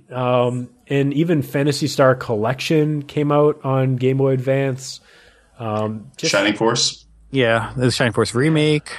They did a couple other Sega like compilations. There's an arcade game one. There was one where they stuck like 3 random games, like I think Golden Axe, Echo the Dolphin, and some other game. I believe Mike and those guys did that pack on the Game Boy Advance. I bought it. No, I'm thinking of the Capcom one. Capcom had a GBA collection as well. Oh yeah, the one that had like Strider and Bionic Commando. Yes, and Mighty Final Fight. And Mighty Final Fight. You're absolutely damn. Wow, what a memory. Yeah, Sega Arcade Gallery on the GBA with Space Harrier, Super Hang-On, Outrun. Didn't they also do reimaginings of Altered Beast and Shinobi on the GBA? Yeah, they were all Western developed, and the Shinobi one was bad, and Altered Beast was not good. Yeah. And you can also still, for brand new copies for $12 of the Sega Smash Pack for Game Boy Advance that include Sonic the Hedgehog, Echo the Dolphin, and Golden Axe. They were teamed up with THQ for some reason. That's right. Distribution, I think, yeah. Yeah, and that's I think the first time a real Puyo Puyo game came out in America. Was the Game Boy Advance. That's when they did. Didn't THQ publish? Oh no, but maybe it was Acclaim that published a bunch of like the PS2 Dreamcast ports. They did, yeah. Yeah, like Crazy Taxi. Yeah. Wow, that's so weird. They just got out of publishing. They just went with partners instead. It's just easier because that was what they were like. All right, shutting off the Dreamcast Switch. We gotta go third party. So Sega, pour one out for Sega. Even today, I don't know what is Sega doing. Another Sonic game? I mean, they own Atlas, which is cool, but please just bring out Persona 5 on the Vita. P5P. Bring it out. Okay, I think that's going to do it for this discussion. Stick around. We're going to have one more bonus segment for everyone out there. And please stick around because, more video game discussion is always going to be a good thing. We'll be right back. That's right. I said everyone. You're all going to get a bonus discussion today. But again, going forward, those will almost always be exclusive to Patreon supporters. So, never mind. Sorry, here's more music. Sorry.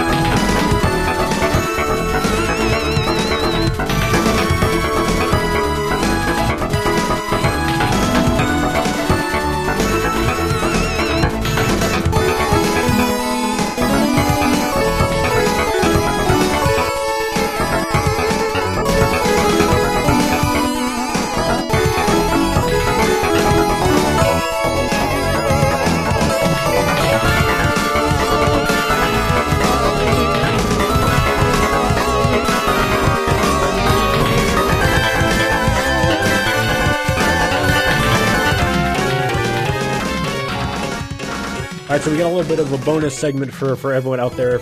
An hour and a half of Gunstar Heroes wasn't enough for you. I think it's always good to just see where things are at for everyone that's on the show. And of course, Greg, you're still plugging away at Generation 16. What year and month are you at right now? I'm in December 1990. I'm currently working on the second of 4 episodes that will finish off 1990, which includes, by the way, December 1990, if you're a shooter fan, that was the month. Shooters came out on the system in that month. Technosoft was bringing the heat.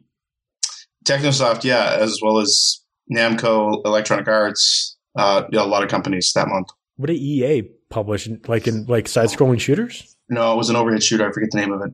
Battle Squadron, I think? Battle Squadron. Yeah, that was an Amiga port. That's amazing. You are like an encyclopedia. Yes. 1990, I think maybe is when the Genesis started getting good.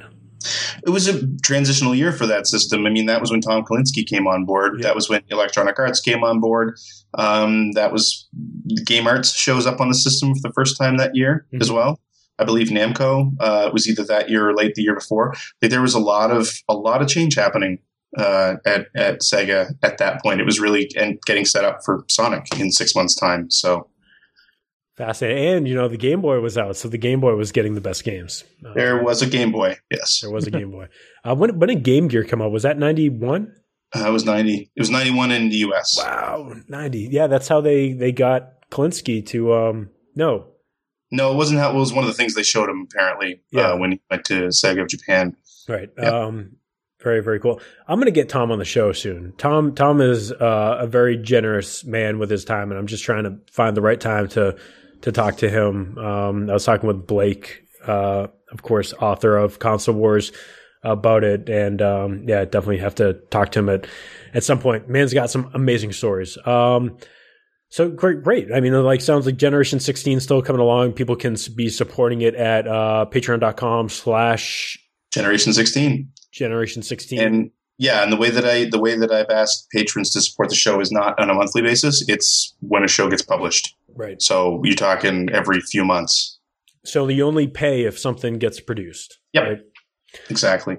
And while we're talking about Patreons, I always want to, of course, I always mention Generation 16 Patreon. You know I do, Greg. So I know, and I appreciate it.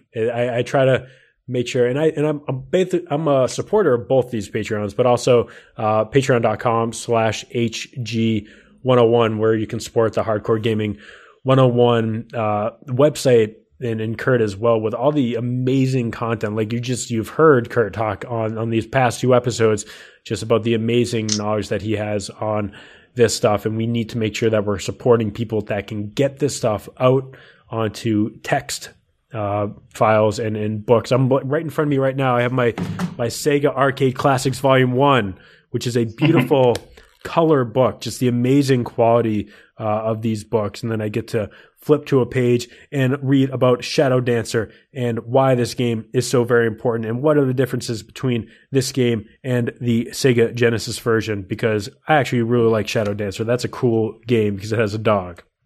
But yeah, like just these are the amazing things that you can pick up, or even just like looking at what Shinobi on the arcade looks like, and then how that led to the port by Tengen on the NES. Really, really amazing books that Kurt has put together, and he did the right thing right at the front. Outrun. Well, yeah, did the right thing. It's not the very first thing covered.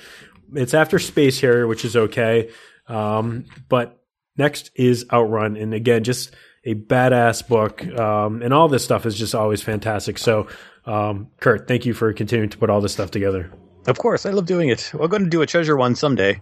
Oh yes. See, this is we're getting the juices flowing. If you guys want to see that treasure book, make sure that you're jumping on that Patreon and helping support the production of this stuff. Finally, I want to talk about the state of the PlayStation Vita. Give me 5 minutes to talk about Vita stuff, because I haven't done podcasts in a while, and I tried doing it on 8.4, and my Vita discussion got shut down rather quick. So I'm gonna talk about. Basically, the discussion was, yeah, you guys don't really talk about the PlayStation Vita. Like, yeah, we do, and then we didn't talk about the PlayStation Vita. So I tried to get in my Vita discussion, but I came back from Japan with 3 video games. They're all PlayStation Vita games, including what we talked about on the last time that we talked, Kurt, which was Darius Burst Chronicle Saviors, as well as the latest Taiko Drum Master game, which is very much a greatest hits version. There are a ton of tracks. I believe there's like 80 tracks in that Vita version. And what I wanted to kind of bring up is like, we're not getting lots of great physical releases here in the United States or in Europe, but right now, Amazon Japan has opened up its doors to international shipping. So, then specifically for video games, they've been doing it for soundtracks and books for a long time, but now you can get access to these Vita games via the Amazon Japan website, and you can use your Google Chrome browser, which will translate enough of it in real time so you can navigate along their website. And what I wanted to do is just quickly talk about the games that you should probably pick up if you're looking to pick up some more PlayStation Vita games, or if you're just kind of looking for some weird Japanese stuff, maybe what you should pick up. So I wanted to nominate Darius Burst, Chronicle Saviors, which you can actually get for about the same price as you would pay on the PlayStation Network, but you can get a physical version, which is a cool, which is actually like a really nice box art and stuff like that. And they still actually put stuff inside the box for Japan, but it is specifically how to put the cart in and out of the box. That's what the slip is now. This is how you put the cart back in your plastic case, which is, important. But with stuff like that and Puyo Puyo Tetris and Taiko Drum Masters, there's tons of games out there that you can pick up for the PlayStation Vita that don't really require any Japanese. And Greg, I don't know, have you looked at even checking out like any of the Phantasy Star Online stuff that's available out there? No, I haven't. Why not? You're a Sega. I'm not a big Phantasy Star Online guy, to be honest. Okay. Phantasy Star guy, original trilogy, OG trilogy. That's yeah, I'm the same way. I'm like, I love the Genesis games, but after that, Phantasy Star is over. Yeah. And Greg, like this is. I mean, we're recording this a little bit rather early by the time that you hear this, but last night I saw on Twitter that you're still playing Phantasy Star 2. Where are you at in Phantasy Star 2? I've just passed the point where all the characters in the game have finally shown up at my home. I've been grinding, and I mean, I'm still playing it, but I haven't played it in like 4 months. So how many? What do you have? Like, does it track hours? No. I could probably figure it if I went to YouTube and counted the amount of videos I have of me grinding in that game. I could probably tell you how much I've played. Okay, right. It's been a long time. That game is rough. Man, that game is expansive. rough. Yeah. No, there's an interview though that Shmupulations did a while ago. That's like that game has hellishly long dungeons, and like the reason why was because the dungeon developer was like a new kid and was just like too overambitious. Oh no! And once they saw that he was too done, we were like, you know what, we'll just let it. It's like it had a very short development cycle because it was the launch window of the Mega Drive. So they just kind of backed into these gigantic dungeons they just couldn't fix. That's what just didn't fix. Phantasy Star 2 and 3 both had really short development cycles, actually. Like when you consider the size of the games. Because Phantasy Star 3 came out pretty quickly after Phantasy Star 2. And that was developed by a different team, too. That's why. Because Phantasy Star 2 was done by mostly the same people who did the first one on the Master System. Yeah. And then the third one was, I don't know, whoever made Sword of Vermilion, I think, because the game felt very similar to that. It was a level, there was some participation of AM2 in Sword of Vermilion. God, AM2, man. Yeah. Awesome. Well, like, maybe the question that I want to ask you guys is Phantasy Star, the series itself, 2, 3, and 4 specifically, obviously, since they're on the Mega Drive, like those are available all over the place now because of like the Sonic's All-Star Classic Collection, and Sega's done a bunch of compilations and stuff like that. If someone's going to play one Phantasy Star game in that series, are they going to go to 2 or are they going to go to 4, Kurt? 4. For the love of God, go to 4. 2 is just too much of a slog. And it's got great music, though. It has great music. It has that great sort of cyberpunk late 80s anime character designs. It does have a really cool kind of dark story, but again, there's just so much fighting you have to do. It just gets so repetitive. It's just man. But 4 like does almost everything 2 does, but much better. It's such a beautifully fast-paced game. Looks fantastic, sounds fantastic. It had one of the main problems with the game is that it wraps up the Phantasy Star storyline, but it wasn't localized correctly. So a lot of those things end up getting lost, unless you know, like what the correct translations were supposed to be. But otherwise, like, I think that's one of the best RPGs of the 16-bit era. Like, it kind of gets overshadowed by all the Super Nintendo stuff because that's where the RPG audience was. Right. But I think Phantasy Star 2 is like as good as like Phantasy Star 4, I should say, is as good as like Final Fantasy 4 and a lot of those games. Yeah, I would say that's fair. And I mean, hey, if you were one of the people who was playing RPGs on the Super Nintendo, Phantasy Star 4 would be a real treat. I'm always really blown away by how much Phantasy Star is still such an important thing for the Japanese audience. Like, it's still Phantasy Star stuff, not just like online, but Phantasy Star stuff in general from like the Mega Drive or whatever is all over the like Tokyo. Like, you see the stuff all over the place in stores still, all over the place. And that's why I wanted to bring that up. And I want to mention, like, if you want to get a really easy portable version of this, the PSP version of the Sega Genesis Classics Collection is, I don't know if this was like that weird. You guys remember there was like a 1 week period where like every PSP game started working on the PlayStation Vita. Yeah. Oh, it was like a day where somebody hit the button and they shouldn't have. Yeah, they forgot the licensing thing and they just hit the wrong button. And I downloaded that on my PlayStation Vita, so that's probably still the best way to play Phantasy Star 4. And it's just that quick. Like, you can, as we were talking, you can jump into that Classics Collection and unlock an interview, and then you get to hear this awesome song. God, that intro song is so great. Yeah. We did that on the Sega Genesis music episode. That was like the one song, like, I haven't played any Phantasy Star games, but this song came up in like the soundtrack series that I bought, and wow, that game is just like, that intro track is just, it's just nuts. It's so good. And the first time my parents got a computer that could burn CDRs, I hooked up my Genesis to the computer sound card, recorded the whole soundtrack on the sound test, and then I even made my own cover art and stuff like that for it and printed out, because at that time there was no Phantasy Star 4 release. There was there's something that had arranged music that was some obscure album from Japan, but no OST. And there is one now, but at the time it was just so good. Load up that Nero burning ROM. Get that disc. Yeah, Nero. Yeah, remember Nero and Roxio? You gotta. Oh yeah. I was Nero all the way. Man. Nero, oh my god, way better. Nero burning ROM all the day. Always. I'm trying to remember. I just fired up the Sega the PSP Sega Classics collection because I want to see if this is one of the versions of Phantasy Star 2 that actually doubles the experience points, but I don't think it is. Oh, weird. Yeah, there is a version that does that. Really? Yeah, I think it might have been the remake that was done on the PlayStation 2. But yeah, there's the PS2 one when they did a whole bunch of hacks that would enable sorts of stuff.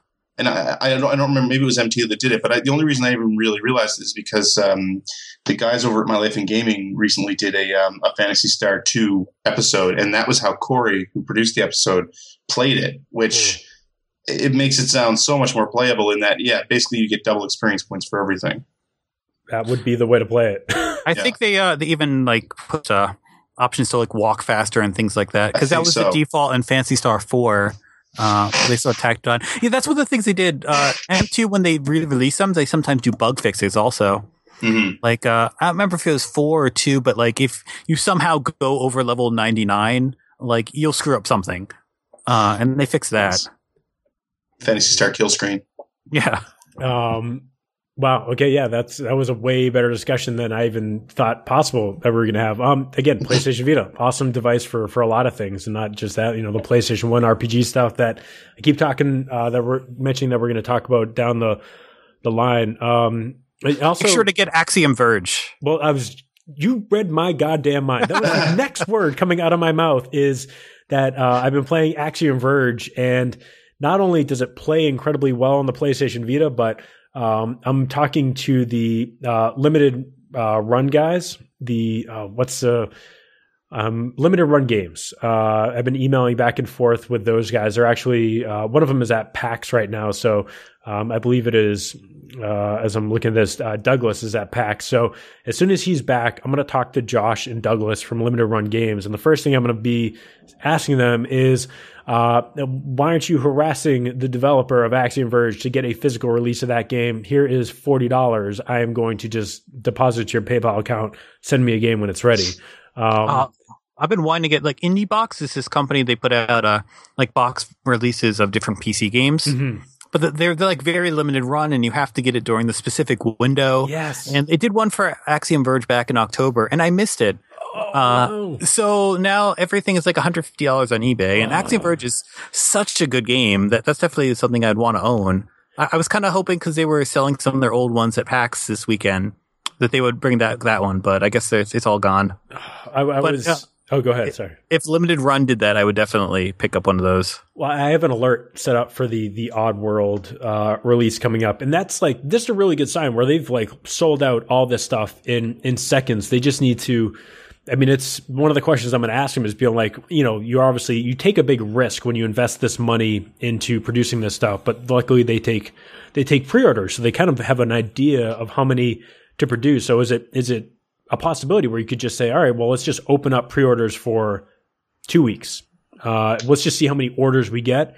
But if you don't pre-order it in these 2 weeks, then we can't do it for you. But that way you're at least not seeing I haven't played these games but Sunday morning RPG and stuff like that, which I mean, it's a great game. I haven't played it, but the game's going for $120 on eBay now for the physical version. So there's clearly a market for this stuff, and it's just really awesome. Again, that's something that I want to champion. If I can do it, by talking to them about the cool process that they must have to go through to make this happen, but also spread the word of what they're doing to make it more popular so they can continue to do this stuff. It's a really rad thing. Also, I wanted to mention this game called Uppers that is I mentioned for 2 seconds on, again, the A4 Play podcast for the discussion was moved on. But this is a weird kind of like pseudo sequel to like, I think it's like Kenja Banjo or something like that. Oh, Kenka Bancho, I think. On the PSP. Yeah, there were a bunch of games from Spike. Right, and this is another game that's on my Vita as well. But oh wait, sorry, I opened my Vita more for Star Wars. But yeah, that's a game that just looks like really really rad. Yeah, it's Kenka Bancho Badass Rumble on the PlayStation Vita and PlayStation Portable, excuse me. And this is a sequel that's coming out, and it's available for pre-order. They kind of pushed it back because they didn't get enough pre-orders when they were putting the game together. I guess they wanted to wait just to make sure it is profitable, but it is a game that very much looks like it will not require a lot of English. But, there's just a great selection of games that are coming out just in Japan or physical in Japan, including Hotline Miami, where you can get a physical version of that for about $20, which is just a awesome box art. And I'm kind of kicking myself for not buying it while I was out there. But again, it's just a click away if you want to order it on Amazon or eBay and get it shipped to you. So yeah, that's a hell of a discussion. That's a great final segment for all this stuff. Just a lot of cool stuff going on in video games today. Action Verge, which I'm like a half an hour into, and I bought it on the PlayStation 4, not to play it on the PlayStation 4. I bought it specifically, and I met the developers at Last PAX, and they gave me like a coupon for $5 off when I bought it on PSN. And I said, I'm buying this game, but I'm buying this game because you guys are bringing it to the PlayStation Vita, right? And they're like, yeah, we're absolutely bringing it to the PlayStation Vita. And then I think it was maybe 3 or 4 months ago, Greg, when I was on the Player One podcast, and I'm like, I was all down on the PlayStation Vita. And I was like, hey, remember they said like the Action Verge guys said they're going to bring it on the Vita. Where is that? Like, they're not even saying anything. And I was being a butthead. And you're a bit salty. Yeah. I was super salty because I'm like, you guys, like, this is a great console. This is my favorite portable console of all time by far. Like, it just destroys everything else out there. It's a great hardware, especially if you have neon orange or white like I do. And the thing that like was just bugging me is like, yeah, like you make these promises, you got to keep them. Especially like you kind of lose all not like respect, but they came through. It took about a year to do it. But from what I've seen so far, it's a fantastic port. It's a great port of the game. Runs really, really well on the PlayStation Vita. And I can't wait to play it. It's literally the next thing I'm going to play, along with Ys, Memories of Celceta is my next 2 games up on the lineup. So is Ys too new of a game to talk about on this show, even though it's a remake of 4? I can't keep up with the Ys stuff. No, Ys in general is a great topic. Okay, so I think what I might do is enlist some people to play through Ys, Memories of Celceta on the Vita, and use that as an excuse to not only play it, but talk about it on this show, since it is technically a remake of, I believe it was 4, right? It's a remake of 4? Yeah, it's a remake of 4, which oh God, the history behind that game. There's like 4 different versions of that game, and they're all like drastically different. Okay, you search Ys 4 on Google, second listing from the top, Ys 4 on Hardcore Gaming 101, the story of Ys 4. And it is a long oh man, and soundtrack. Oh, it's a what would they used to call it? Like Super CD on the PC Engine? Yeah, it's PC Engine, Super Famicom, PS2, and then the Vita version. Okay, yeah. That's a good excuse, man. I'm looking at all this. Oh, look at E7 is one of my favorite games of all time. So that's kind of like, it plays very similar to E7, so I'm pumped about it. Yeah, Memories of Celceta is basically a better 7. Oof. Tell me it's a better 7? Damn it. Have you played Felghana yet? I found that to be too hard. Oh, because that's like the pinnacle of Ys. It's my favorite one. Oh, okay, well, I have lots of Ys to play. Again, PlayStation Vita, your home of Ys games. If you want to play 1, 2, Felghana, 7, or Celceta. So there's plenty of Ys to be had. And I also picked up the soundtrack, the 2-disc soundtrack CD when I was out in Japan last week, because the Ys soundtracks are always just, or any of the Falcom like soundtracks, always just badass, like ripping, kick-ass RPG music that you want to, slash swords with. So we will see maybe Dogi and his companion Adol in a future episode. This is going way too long, guys. I'm keeping you way too long on a Saturday, so I'm not going to do that anymore. I'm going to wrap this show up so I can go outside, go for a bike ride, and you guys can enjoy the rest of your weekend. I want to thank Greg and Kurt so much for coming on this show so quickly. You may notice that I'm recording a couple in advance just to make sure that we can continue to bring this show to you every single week on the Fitcast. Fitcast.network. You can get all the podcasts that I produce on there. You can still go to backofmyplay.com. I really hope that you go to hardcoregaming101.net and just check that website out. Literally, multiple times a week, you're seeing great new content on there. As of right now, we were talking a little bit about this off air, but Tattoo Assassins right at the top of the page. And you should probably read about Data East Tattoo Assassins and its incredible take on the Mortal Kombat formula. Just the screenshots alone. What is coming out of this poor Hannah's butt is ridiculous. So you need to go check all that stuff out. And man, I just need to, was this arcade only? Yeah, and it was never really released technically. Oh, it was unreleased. Yeah, you're right. Right. Yeah, it was. They made it, and it. There was some designed by John Carpenter. What? I don't think it's the same. The okay. musician John Carpenter, but there was an arcade cabinet at some. I know the artist of my books. He played it. It's like one of the only surviving arcade cabinets. Maybe at California Extreme. I'm guessing it's probably the. No, it's in the Midwest, somewhere like in Ohio or something like that. Yeah. Okay. Well, we're not going to talk about this right now. You should be going to the website and checking it out. And again, I mentioned the Patreons. Check all that stuff on there. You can also make sure that you stay up to date on all the stuff that Kurt has going on at HG_101 on Twitter. And you can also check out Greg's stuff. Greg's always doing tons of stuff, not just Generation 16, but the Player One podcast where they talk about new games, which is like super, I don't know, like boring. New games are okay, but like who wants to hear about Final Fantasy 15 when you can talk about Final Fantasy 5? That's what I'm talking about. So you can go. Don't disagree. Yeah, you can go check out. Do you guys think, Greg, do you think any of you guys are going to play 15? I feel like I'm going to play it for an hour and then never talk about it again. Yeah, that sounds about right. Yep. If they release it for the PC, maybe, but I don't know. 13 was just so bad. Yep.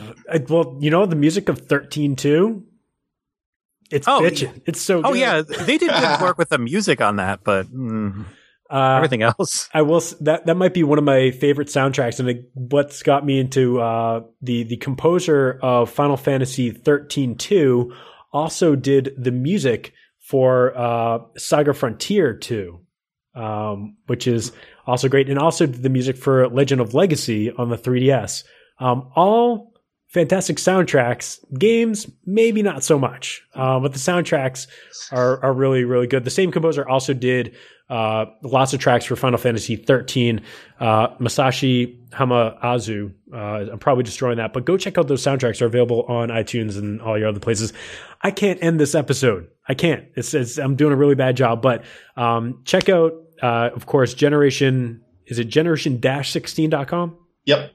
And you can check out player1podcast.com for the new stuff. It's almost as old as the Fitcast. Maybe it's as old as the Fitcast.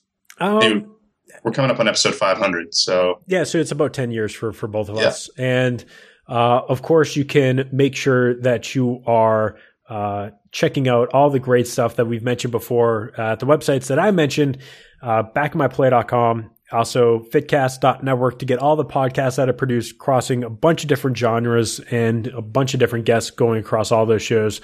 And I will mention, just since it recently came out, Taito Arcade Classics, the Hardcore Gaming 101 Digest Volume 2.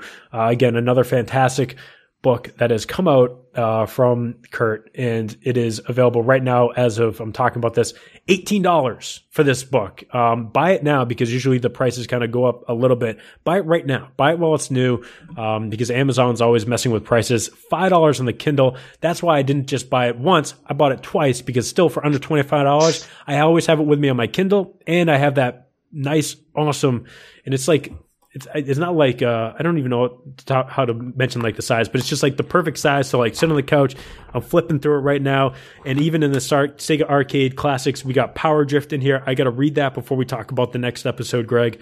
Lots of great stuff. So check all that out. And again, Kurt, thank you so much for taking the time to chat about some old video games. Of course, thank you. I love doing it. So. And Greg, it's good to talk to you again. It's been a long time since we've talked. Too long. It's been too long, and maybe you can check out some, or maybe you'll be on the next episode as well. But lots of great stuff coming up on Back of My Play, including talking about that 3D Classics collection coming to the United States, as well as Sega Saturn soundtracks. I also have Shinobi 1, 2, and 3 up on my board. I also have Sega CD. Yeah. Sega CD discussion, which whatever that's going to be, how to talk people in or out of getting a Sega CD in 2016.